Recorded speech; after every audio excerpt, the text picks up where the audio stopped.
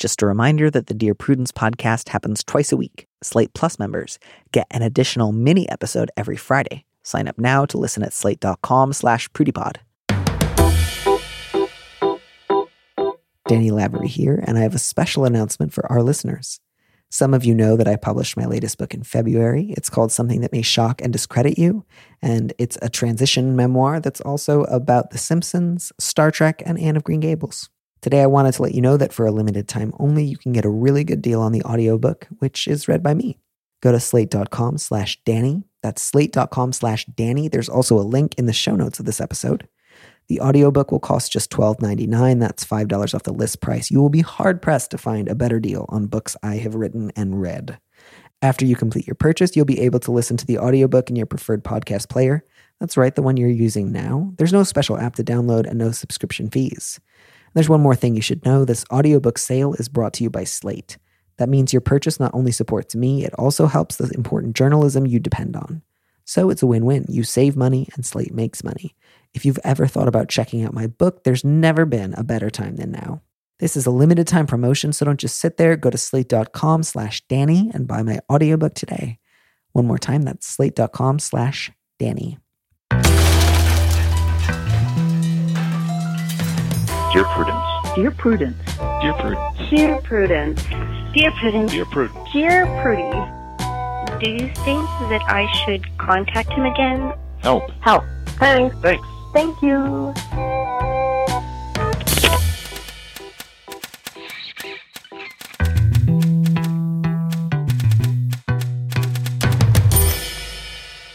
Hello and welcome back to the show once again. And as always, I am your host, Dear Prudence, also known as Daniel M. Lavery. With me in the studio this week is Isaac Fellman. The M in Daniel M. Lavery stands for My Friend Isaac is here. A writer and activist at the GLBT Historical Society, where he gets to tell the story of San Francisco's queer history. His fantasy novel, The Breath of the Sun, won a 2019 Lambda Literary Award. Isaac, I love you. How are you? I am marvelous. I think that you just said that I was an activist and not an archivist. Did I say activist and not archivist? Yes. That's so embarrassing. Friends, he's not an activist. He's never done anything active in his life. It's true. He's currently glued to the couch. He's an archivist. Yes. I never leave my bed except to give advice. Trapped in the Stacks, the Isaac Fellman story. Yeah. Well, you're here. You look great. I'm glad that the archives released you for a couple of hours to tell people how to live. And certainly did. I'm really, really sorry that I didn't call you an archivist. That's really It was cute. a shame, because a big, big part of my base is archivists. Yeah. Without them, I have nothing. Nicole Cliff once said on Twitter at some point that the Toast was a site for queer archivists, and I just let it pass. I didn't even think about the fact that it was a joke.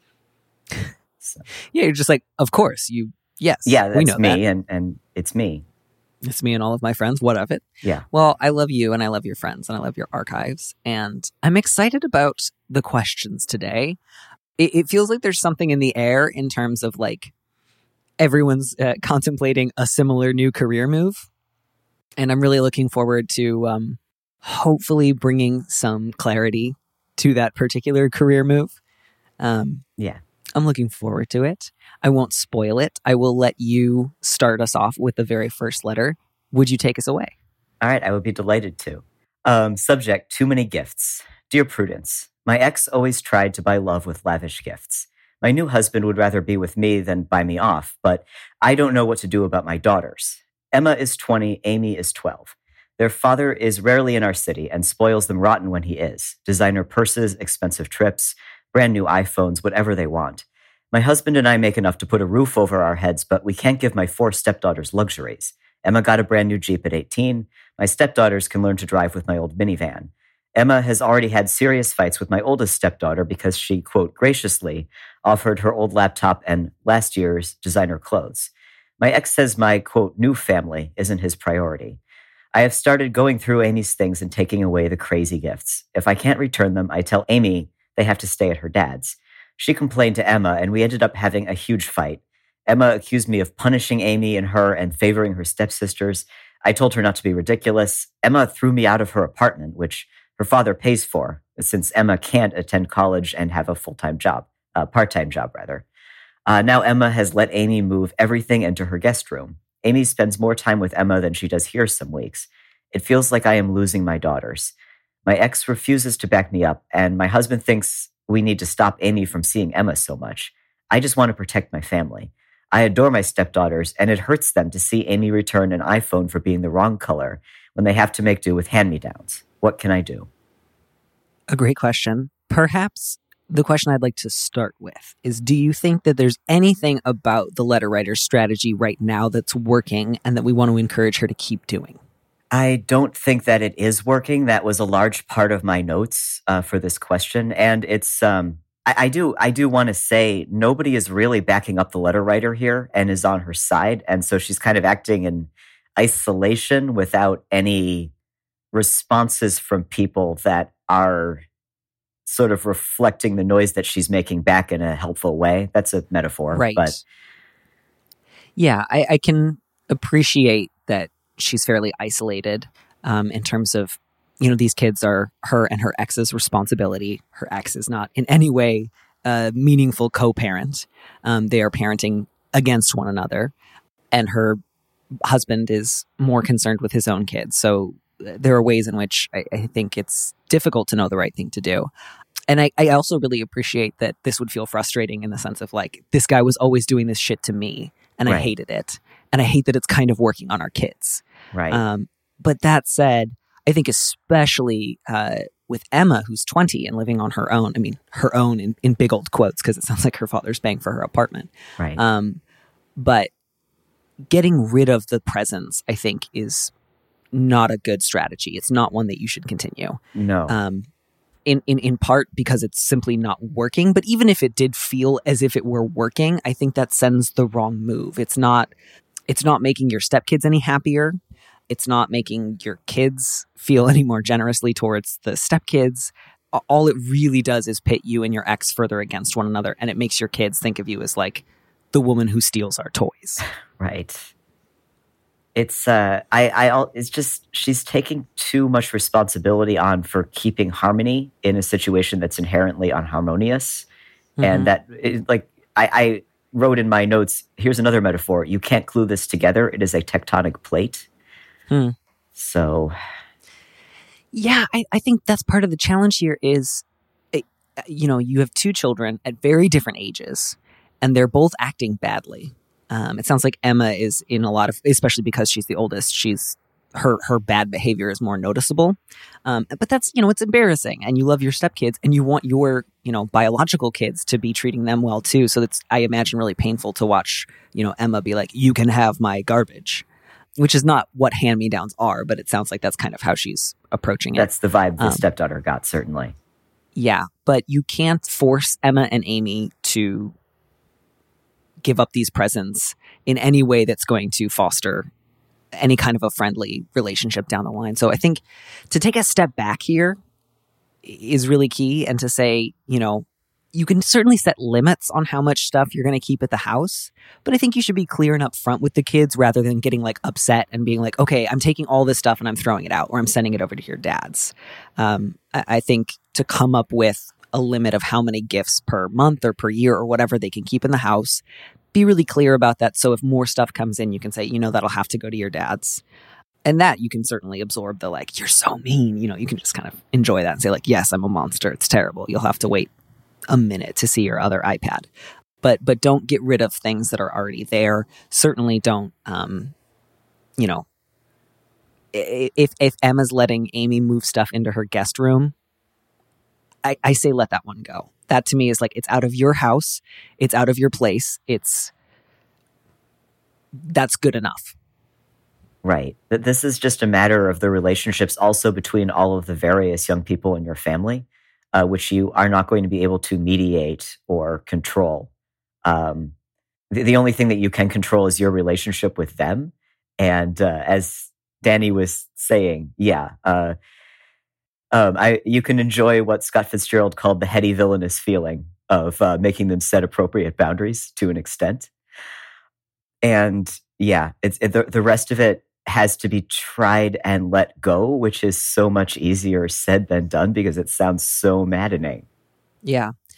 But beyond, like, I think the strategy of, like, I've been going through Amy's stuff and taking away gifts and returning them. And I just have to ask, like, are you getting money for it? Like, if so, what are you doing with the money? Like, that to me feels very, like, again, I understand the frustration of seeing your 12-year-old start to get spoiled, but the solution to that is not go through their stuff and sell it.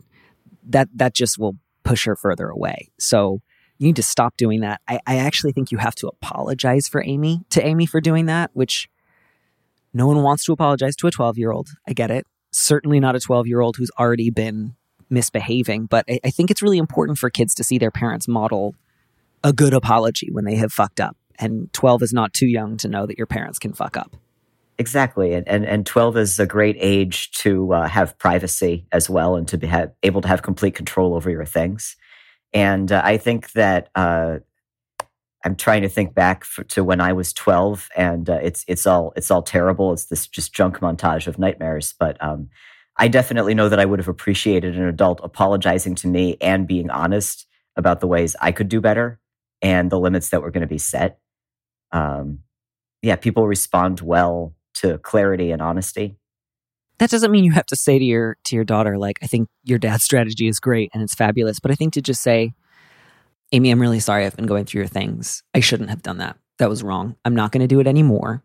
I want to talk to you about having some of the stuff here at the house. I want you to be able to do that. Even if I don't agree with your father about his gift policies, that's between the two of you. And then beyond that, I want to say if there's stuff here that we can't store, which I think is reasonable given that, 6 other people live here, then you can keep it either at your dad's or at your sister's. And I think that's a reasonable combination of apologizing and also saying, but I'm, even if I fuck up, I'm still your mother. I still get to make the decisions. We can talk about it, but I'm not looking to you to set my new policy. And give this a little time. Your stepdaughters are not going to die if they have to learn to drive on an old minivan. That's fine. That's not it might sour their relationship for a long time, but all you can do there is really encourage Amy to include her sisters, spend time with them, not like show off her gifts in front of them. And then I think that's the limit of how far you can interfere. Is there anything else you think we should add here or that you would want them to remember? No, I think that's all. I think that what you said threads the needle effectively. It's a very small needlehead, but it can be threaded. That's 3 metaphors. Certainly no, like, trying to limit how often Amy sees her sister. Because, at this point, you're just like, you're making the gifts and her sister seem just all the more alluring because you're just like, no, stay here and have nothing. Don't talk to your sister. I'm going to get rid of all of your stuff. Why don't you want to hang out at this house? And it's just like, well, at that point, I wouldn't want to stay at that house either. I would definitely want to go to my cool older sister's house where all the video games were. Yeah. So I'm sorry that's hard. Again, I realize it's got to be frustrating to see your ex doing this because this is exactly what he wants, which is to fuck up your dynamic with. Oh my God, yeah. With him, with the daughters, yeah. But I think this is the kind of thing where the best thing you can do is model something different and hope that in a year or 5 years, your kids will both realize like, the fun of the gadgets was one thing, but my dad barely called in between shopping sprees. And there's more to life than all of my nice things. Sometimes people never do that. And sometimes they're just jerks with lots of nice stuff. And then you can mourn that loss, I guess.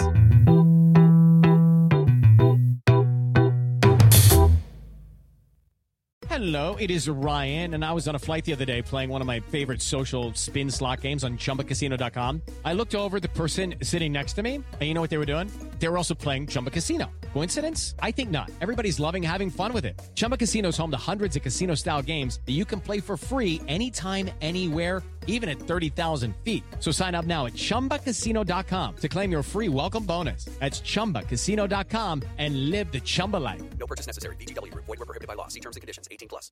Okay. Our next letter is the beginning of a bit of a theme about people considering a career change. And I will simply dive right into it. The subject is too much sugar.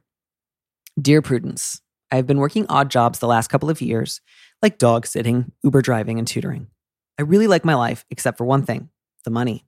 I don't spend a lot, and usually manage to save something here and there, but every few months I stress out trying to figure out how I'm going to cover my bills. COVID has obviously made that worse, and I'm almost out of my savings. I've been propositioned by a friend of a friend for a sugar daddy arrangement. I'm taking the pandemic very seriously and prefer to do gig work that does not put me in contact with anybody else. But sometimes at the end of a lean month, I already have to take jobs that put me at risk. This man is also staying out of the public and is looking for a partner who quarantines as strictly as he does. I'm considering it. I don't really have any moral qualms about it, but my issue is that I have a PhD and I'm trying to get a job in academia. I will never, ever pronounce that word confidently. Ever. That wasn't in the letter. I just don't know if it's academia or academia, and I'm scared. I just wanted to share that with you. My field is one in which people often study sex work non-judgmentally, but I'm not sure if this counts as sex work, nor am I sure how faculty would feel about another faculty member having done sex work. There are often double standards like this in the word I don't want to say. I've been having trouble finding academic jobs, and I worry what will happen if they find out about our arrangement. The money would give me more time to write articles and participate in activities that would help me get a job. Should I get lawyers involved and try to draft some kind of non-disclosure agreement? Or would that leave too much of a paper trail? Am I overthinking the risk of exposure?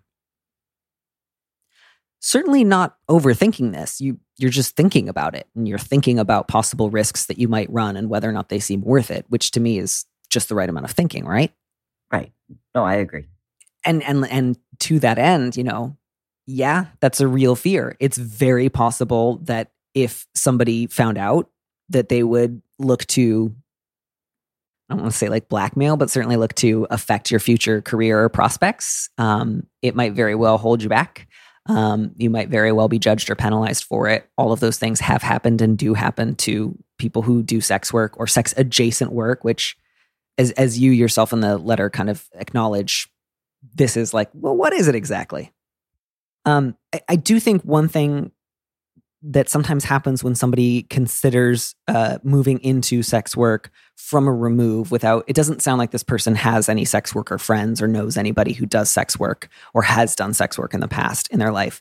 And they will sometimes think like, maybe I can solve the problem of, like the stigma and the stigmatization and the harassment that people who do sex work are often exposed to. I know I'll come up with an NDA, as if like, sex workers don't think about this kind of thing all the time. If it were simply a matter of signing NDAs, that is what people would do. The problem with signing an NDA for an arrangement that is not legal is that it's unenforceable. Like you can't say, oh, you violated the terms of our NDA, and then I'm going to take you to court. And then the court's going to say, well, what services did you provide this person that they violated the NDA about? And you'd be like, illegal ones. You can't... you can't protect yourself with an NDA in this kind of a situation. So it's not that the problem would be that it would be a paper trail. It's that the problem would be you could not enforce such an NDA. So not that it's a bad idea to consult a lawyer if you can afford one, but there's a limit to how much the law can help you when you are contemplating doing something that is illegal. And I don't say that as like, therefore it's too dangerous and too risky. Don't do it. Only do super legal above the law type stuff. But I think this guy would have a fair amount of interest in also not broadcasting the fact that he has entered into a sugar daddy arrangement. You'll have to either decide, I find him reasonably trustworthy, and I think we would both stand to lose something if this were publicly known. So we're both going to do our best to speak privately about our arrangement. But if you can't live with the possibility of him saying something, that might be a sign that this is not something you're ready to pursue. Do you feel like there's anything about this arrangement, aside from the obvious privacy concerns, that would interfere with the letter writer's attempt to get a job in the academic world? I just don't think so, no. I would say that with the caveat that I did not end up doing such a thing myself. So all of my understanding of the academic job search process is secondhand. But I think that apart from what I was saying before about the stress of not telling people something really central to your life, which sometimes is easy to compartmentalize and sometimes is not. But I don't think that there's any practical impediment. And it honestly sounds like you have thought through it as a way of limiting your exposure to COVID and also limiting just this sort of difficult, slightly stressful work that you've been doing otherwise. Yeah. It's just, it sounds like your current gig jobs are not great, and this is a better job. Yeah. I mean, I think if you feel like you know him well enough that, or that you have sufficient evidence that he's taking this as seriously as you are, and you think that this would enable you to cut down on things like dog sitting or Uber driving that might put you in even indirect contact with more people than this guy, and you think, I feel up to it, I feel reasonably prepared for putting certain privacy blocks around different various parts of my life such that I'm willing to take some of these risks. Yeah, I think you can go for it. But I would say if you don't know anyone who's ever done this kind of work, if you have no idea how other people who do sugar dating protect themselves, look out for themselves, look for red flags, now might be the time to do a little bit of research. By which I don't mean like look around for woman advertising sugar baby services and then like email her and say, hey, can you just tell me what you do so that I can do it too? But there's writing out there. There are books out there. There are lots of places where people who do this share their experiences. And I would encourage you to do a little research and just, again, get a feel for, can I live with these risks? Yeah. And plus, it's always lovely to feel yourself a part of a community rather than feel yourself isolated and alone. Yeah, I think especially too, not to like compare this directly to transition, but I think anytime that you do something without knowing the other people who have done it, you can tend to get a little bit of tunnel vision and think like, I bet I'm the first person to have this idea. And often lots of people have had that idea and you can benefit from their experience. Yeah. This is like how everyone's like, I bet I'm the first trans person to do this. And oftentimes we're not. We're like the 90th. We just didn't know. Yes, we're the third in our immediate circle of friends, and the group chat reveals everything. Yeah, sometimes I'll just say to Grace, like, would you like to be the first trans woman who has orange juice brought to her this morning? She finds it a little funny, which I think is nice. It's a chuckle, not a guffaw, but that's fine. Yeah. It's early. Yeah, I'm doing my best here.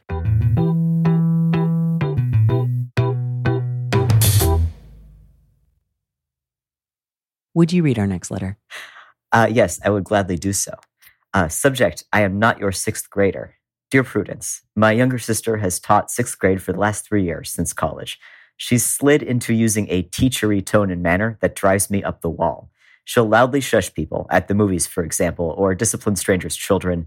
If I share a problem I'm going through, she'll coach me on it in a very childish way. Think, was that a good choice? Do you think that made the other person feel sad? She even uses it at the dinner table. I've talked about this with her many times. She says it's just a habit and it has nothing to do with her feelings towards me. She does it with everyone.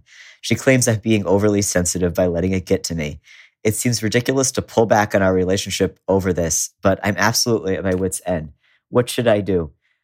Oh my God. Like, once somebody says the word sensitive, it is like firing a bullet. It can't be undone. It is permanent in its effects. Yeah. I gotta say, do you remember much about being in sixth grade? Oh, yeah. I mean, I was just casting my mind back for the previous question. It's a bad feeling. Yeah, it's I don't remember lots about, like when I was a kid, I was like, I'm 10. How could you mistake me for 9? Like, they're so different. And now as an adult, I'm like, are you 4? Are you 10? I don't know. But I remember enough about sixth grade to know that if my teacher had said to me, was that a good choice? Do you think that made the other person feel sad? I would bristle. I would say, why are you talking to me like I'm 4? Like sixth grade, if someone says, do you think that made the other person feel sad? That is condescending even to a sixth grader. My God, yeah. I hadn't even, I just skimmed over the grade. But I was like, yeah, that's first grader speak. And even that, you got to watch your tone. Yeah, and even then, you got to be ready for occasionally a kid to be like, why are you talking to me like that? This is not, I don't need this from you. I'm 6, not 5.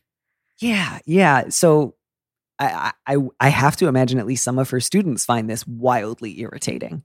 It is not ridiculous to pull back on a relationship with someone who insists on speaking to you like that all of the time, like Madeline Bassett from the Jeeves and Wooster novels, the woman who goes around insisting that fireflies are God's daisy chain or something outrageous like that. My God, yeah, I'm amazed more people don't just walk away from her when she talks to them like that. Not ridiculous. You've asked her not to do it, and she said, I do this to everyone, so you shouldn't That's very worrying. It's just a habit. Like, what is that supposed to mean? It's just a habit. I know it's a habit. I'm telling you, I've noticed it's a habit. Yeah. The fact that it's a habit is not an issue. That's not our problem Like here. somebody who spits on a hardwood floor all the time, that's also a habit, but you can break a habit. You can stop. Yeah. I mean, as the letter writer says, she didn't do this 4 years ago. So she's capable of not doing it. I mean, I think all you could do is go back and say, I know it's a habit. I don't care if it has anything to do with your feelings towards me. It's driving me nuts. You talking to me like a child makes it impossible for us to have an adult conversation. At which point, you will have to work not to say to yourself, do you understand why that makes me upset? Do you think that it matters how I think you're feeling about it? Don't do that. The one thing that would be so tempting would be to do it back to her, at which point I just think you would start fighting and things would really fall apart. Yeah. Yeah. It's one of those one sentence answers, albeit a long, heavily punctuated one, a little bit of a George Eliot sentence. Mm-hmm. But yes, certainly, this is what you think it is. It is a person acting terrible. Mm-hmm. This is like full on like number 6 in The Prisoner. Just like, I am not a number. I am a human being. Yeah, you just go back and say, I know it's a habit. That's not my issue with it. I'm actually not really concerned about what feelings may or may not be motivating it. I'm concerned about the actual habit. It needs to stop. Otherwise, I'm going to cut our conversations short and I'm not going to be as available to hang out. That would make me very sad. Damn it, I'm doing it. Okay, don't do it. Be like, I'd hate to have to do that, but I will. And then, my God, anytime she does it, just draw her attention to it. Just say like, you're talking to me like a child. I don't like that. Yeah. And, you know, again, I feel goofy because I feel like at this point I'm now adopting a strategy of like, and if she does it again, you leave the situation and you give her, you know, nothing to react against. And in so doing, you will train her out of the bad behavior, which again is something you do to a dog or a child. But at least you can do it while using an adult tone of voice. Right. And like, that's the other weird thing about this mode of speech, that she is literally being infantile herself as she infantilizes others. Yeah, and again, like, that's not how 6th graders talk to each other either. Like, not that adults should talk to each other the way 6th graders talk, but it's just like, where did you think that this was the kind of tone and speech that children just love and gravitate towards? And the last thing I'll add to that is, don't share your problems with her right now. Save that for when she's able to get through a complete sentence with you. Don't ask for her advice. Don't vent to her. Keep your conversations a little less personal so that it doesn't feel so fraught when you're like, wow, I'm really frustrated with my boss. And she just says like, gabagoo. That's baby talk. Or Tony Soprano ordering a sandwich. I've seen that show now. I understand all the references people were making for so long. All right. We've been lingering on a lot of these questions. So I want to try to move us through the next 2 relatively quickly. It's my turn to read this next one. The subject is Not Queering Straightness, which is maybe an off-putting title if you're not very familiar with a lot of different things, but we'll just dive into it. It's fine. Dear Prudence, I'm a queer woman who is currently in a relationship with a non-binary person. When I met them, they identified as a cisgender man. They began to identify as on the trans spectrum not long after we began dating, and I increasingly discovered I wasn't really attracted to men over the course of our relationship. My question is this. Frequently over the years, people question either my queerness or my partner's transition / non-binariness. It makes me feel insecure in my own presentation and life choices, like I'm not, quote, gay enough. And it makes me angry that people dismiss my partner's identity. One notable incident, an acquaintance said that non-binary people don't really exist. It's just straight men trying to get into queer spaces. But in my worst moments, I wonder if we just look like a straight couple, quote, queering straightness. How do I contend with this? We had a really interesting, like, proto chat yesterday, you and I, over this. And I feel like we both had a few different moments where we sort of switched the way that we were reading it. Have you felt like any one particular reading has landed more with you than another? Yes, it is it's a complex letter, and we pre-gamed it at length, and I kept trying to stop talking about it so that we could talk about it on the air, but then I kept talking about it. Same. This is an uncharitable reading, but it is the one that is leaping out to me as I read it for the 4th or 5th time now. I feel like you are not seeing your partner's non-binariness as much as maybe you would like to ideally. I wonder if you are seeing them, as a man. You met them when they identified as a man, and sometimes it's hard not to carry on object permanence about that kind of thing. This is certainly, I always find these, I am in a straight presenting couple to many people, and how do I deal with that as a queer person questions. I've been there myself, and I hated it, and it bothered me. I felt more than it should, proportionate to the feedback that I was getting and the input I was getting. And eventually I had to look within and think about why I was bothered so much by it. And in my particular case, the answer is that I'm not really attracted to men, and I'm trans, as I am to women. And so, yeah, it doesn't have to be that level of bombshell, but it is something that always bears interrogation, and, in a kind but thorough way. Yeah, I feel the same way too. I both want to be able to affirm to the letter writer, first of all, that acquaintance of yours sounds like an asshole. Yep. And, if all you need from me is just confirmation that person was an asshole and permission to not hang out with them again, absolutely, you have it. I'm glad it sounds like that was an acquaintance, and it doesn't sound like you spent a lot of time with them afterwards. Good. They were a jerk to you, and you did the right thing and thinking, I don't want to be this guy's friend. But I also want to make sure I don't get stuck in just like validity discourse of like, you're valid, everyone's valid. That's the end of all thought. That's all we need to concern ourselves with, is that everyone's valid. That's it. So I think the reason I want to try to move past that is because the question here is so open-ended. Like you say, frequently over the years, people question either my queerness or my partner's transness, non-binariness. Who are those people? Are they people that you're close with? Do you maintain relationships with them? Are they people who you know? Are they strangers? Is this happening online? Is this happening in real life? Because there's so many different types of relationships, and my answer would vary so much based on what you're hoping to get from that relationship, that I don't feel quite equipped to say, I promise I can tell you one thing that is going to make you always feel good and make sure everybody else understands you in the same way that you understand yourself.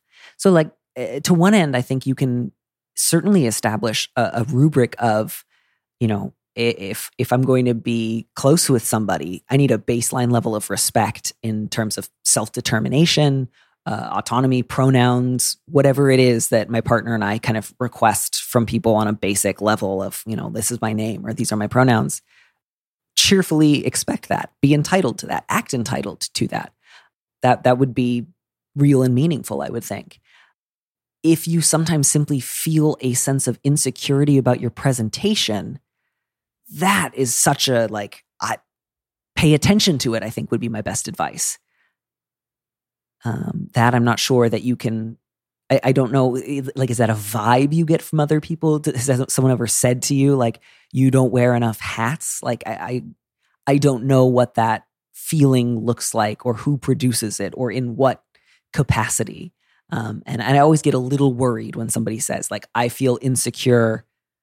Is this the fault of the LGBT community? And it's maybe some people have been assholes to you, and that's real, and you have every right to object to it. But if you have simply a vague sense of unease and you want to get mad at lesbians, then I would caution you. Does that seem fair? Do you think I'm maybe reading too much into this letter? I don't want to assume more than I've been given. It's an interesting letter. It's hard not to read too much into it because it is pretty broad and vague in the ways that it presents the situation. There are not a lot of specific examples of experiences that you've had. There's one.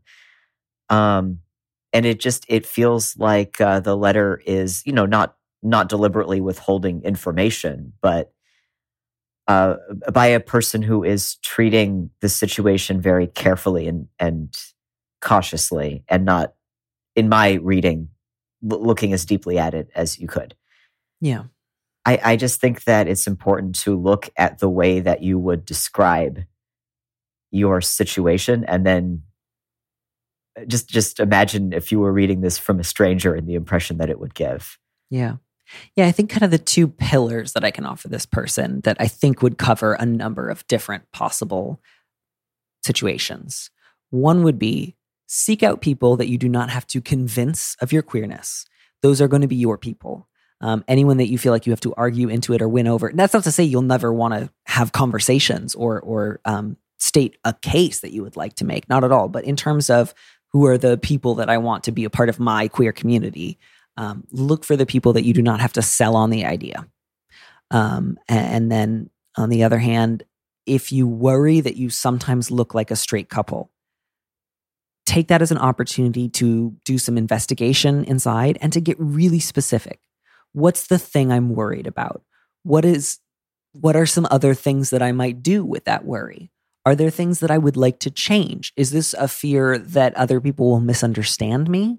Or is this a fear that I'm not pursuing something I want? And again, like as you were saying earlier, having been in a variety of different relationships prior to transition, some of which were gay and some of which were not, and some of which felt like something, but like something I couldn't always define, and certainly not something that I felt like other people recognized in a way that was meaningful to me all of the time. You know, not to say like you should both transition the way that I did and, you know, get a small dog and have a beard. But one thing that was true for me in that moment was I had a general sense of like, well, something's not quite working here. And one thing that really worked later was figuring out, oh, I think I want to do some things. And so again, not that that means you should do all the things that I did, but that might be an opportunity to ask yourself, is there something I want to do? There's lots of fun queer stuff to do. You can suck dick. You can take hormones. You can bind. You can eat pussy. You can change your name. You know, there's a long, long list. Sorry, this is not exhaustive. Those are not the only 4 things. But it's some bullet points. Those are just a few that come to mind. And again, of course, given that we're also in the middle of a pandemic, it's a little trickier to run out there and just be like, I am popping out for a quick dick sucking and I will be back later. But I do think, didn't New York put out pamphlets recently about like glory holes being like a harm reduction, lower risk sex activity during COVID times? That's great. I bet archivists had something to do with that pamphlet, didn't they? We do have a glory hole in our archives from the Nob Hill Theater. That's so sweet. I remember a couple of years ago when there was a big kerfuffle at Berkeley about like rehabbing a couple of the bathrooms in one of the older buildings because there was like a sort of historic 60s era set of glory holes. And it was very like, well, these are historic. We can't get rid of the glory holes. And I just think that's lovely. Historic glory holes. I think that's really sweet. Yeah. And good luck. You know, I want you both to have people in your life who are not holding you to some sort of secret test or saying like, you're not really queer until, you know, you've passed my exam. I want lots of support for you. And I also want you to be able to know the difference really well between someone is treating me badly versus I am feeling insecure. Because those are two really different things. And sometimes one is an opportunity for reflection, and sometimes the other is an opportunity to tell someone, you are being mean to me and I don't like it and I'm leaving. And that's all I got. Yeah. Would you read our last letter? Yes. That is so cute. It is really adorable. And also haunting. Yes. So the subject is clashing decoration taste. Dear Prudence, my partner and I, both men, recently moved into a tiny studio apartment together. We're excited about this new step, but obviously some conflict is bound to arise. I prefer minimal decoration. I find clutter and tons of objects stressful, especially in a small space. My partner has what I consider an obscene amount of trinkets left over from his childhood.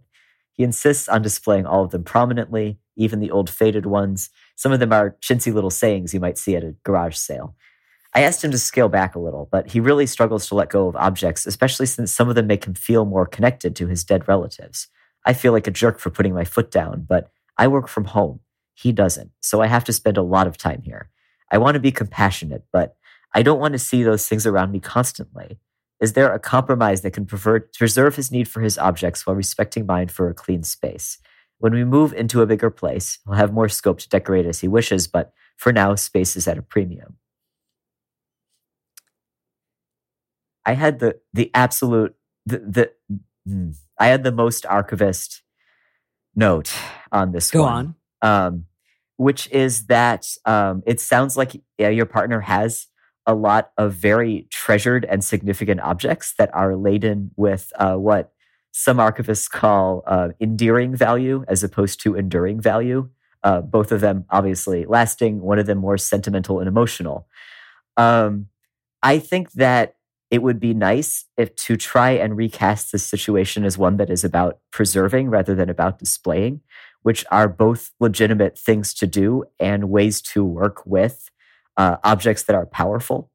I am going to stop short of suggesting that you buy like archival boxes and put everything into tiny little boxes and label them and take care of them that way. But I'm also not going to say not to do that if it's on the table. Although I know that you mentioned display was important and being able to see them was. I know that when I work with objects that are of great historical significance, even if their original context is gone and they just look to a random person who looks at them like a dusty wig that has no connections to anything, I think of those objects as their presence in the archives is just as significant if they are in a box being taken care of and protected from light and damp as if they are on display or being showed to a researcher. Those are just different parts of the life of an object that has become archival because it is no longer useful.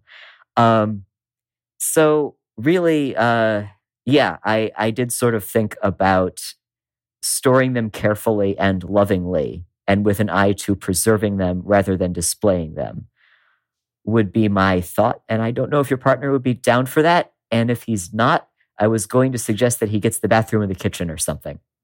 That's my long response. It's a good response. I did a lot of long responses at the top of the show, so I'm glad that you got at least one in yourself. And I think as an archivist, you have a lot of experience that's pretty relevant here. I don't want to overthink this one. I don't want to go into too much into like the possibilities of whether or not your partner may have some hoarding tendencies or whether or not that might be a useful sort of framework to look at this. But I think, as you said, Isaac, the kind of easy thing here is we plan on moving into a bigger space at some point in the not too distant future. So I think the idea of getting a cheap storage unit and saying we will bring this stuff back out when we have a bigger place feels like a very reasonable compromise to me. You can say like, I get that might be a struggle. I'm so here for you to talk about feelings that it brings up. I'm here to provide you with emotional support and to talk about fears that you might have. I'm all in terms of like engaging with you about your feelings, but I don't want to just stop at, I really struggle. So let's never talk about it and let's just keep all this shit up. That's not going to work for me. I think that would be a very reasonable and loving thing to say. And it's just, it's not like your two options are either respect the fact that he loves his dead relatives and live in a world of like precious moments figurines.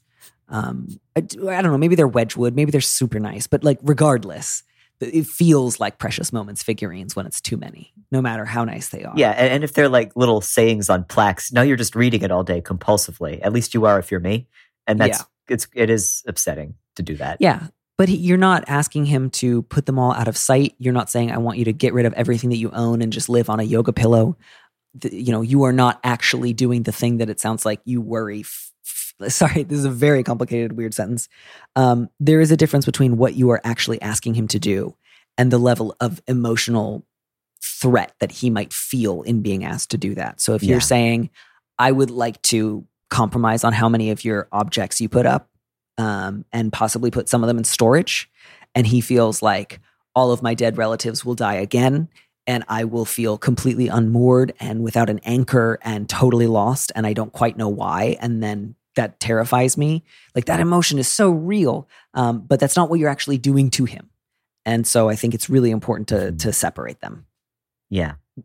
And that doesn't mean like, oh, how silly of him. Like obviously the feeling is real, but like, no. You can talk about it without giving into it, I think is the thing I'm always striving to encourage people to do. Yeah. And I do. I want to join you in validating the letter writer's right to determine what his own space looks like to an extent. Yeah. And also he seems to be approaching this with a lot of kindness and care. Yeah. And my gosh, it sounds like you've already been compassionate, but this is a tiny studio apartment. You're working out of it all day. It's so fine, fair, appropriate to say, I need to have more of, like, I have a real stake in this, and we need to have this conversation again. And my dog is eating the rug, which is funny.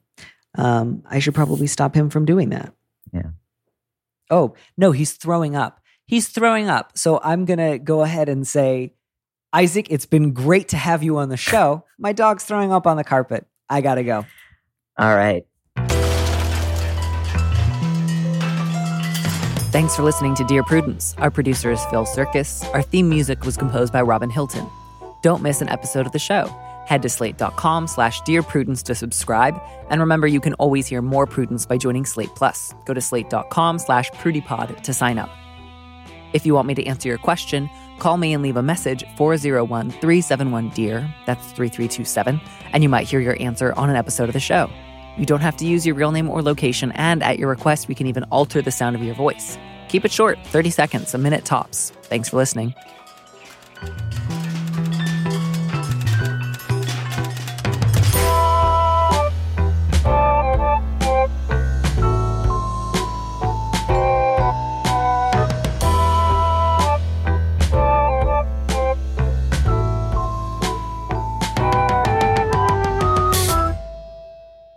And here's a preview of our Slate Plus episode coming this Friday. But it might be time to raise with your boss and colleagues. Like, I don't know if anyone else is feeling this way, but 6 months into an all-Zoom profession, I'm noticing that I actually find it really challenging sometimes to stare at myself in a camera all day. Are there ever opportunities for us to switch to phone call sessions or email sessions, even 10% of the time? Because I need to look for ways to not be staring at myself in a mirror 7 hours a day. And it may be that right now there's not anything they can do immediately, but I think you can bring this up without getting too personal or vulnerable. You can just say, like, it's wearing. And I think other people will say, oh God, me too. And if there's a way to do that, bringing it up will make that easier. To listen to the rest of that conversation, join Slate Plus now at slate.com/PrudyPod. When you need mealtime inspiration, it's worth shopping Kroger, where you'll find over 30,000 mouth-watering choices that excite your inner foodie. And no matter what tasty choice you make, you'll enjoy our everyday low prices, plus extra ways to save, like digital coupons worth over $600 each week. You can also save up to $1 off per gallon at the pump with fuel points. More savings and more inspiring flavors make shopping Kroger worth it every time. Kroger, fresh for everyone. Fuel restrictions apply.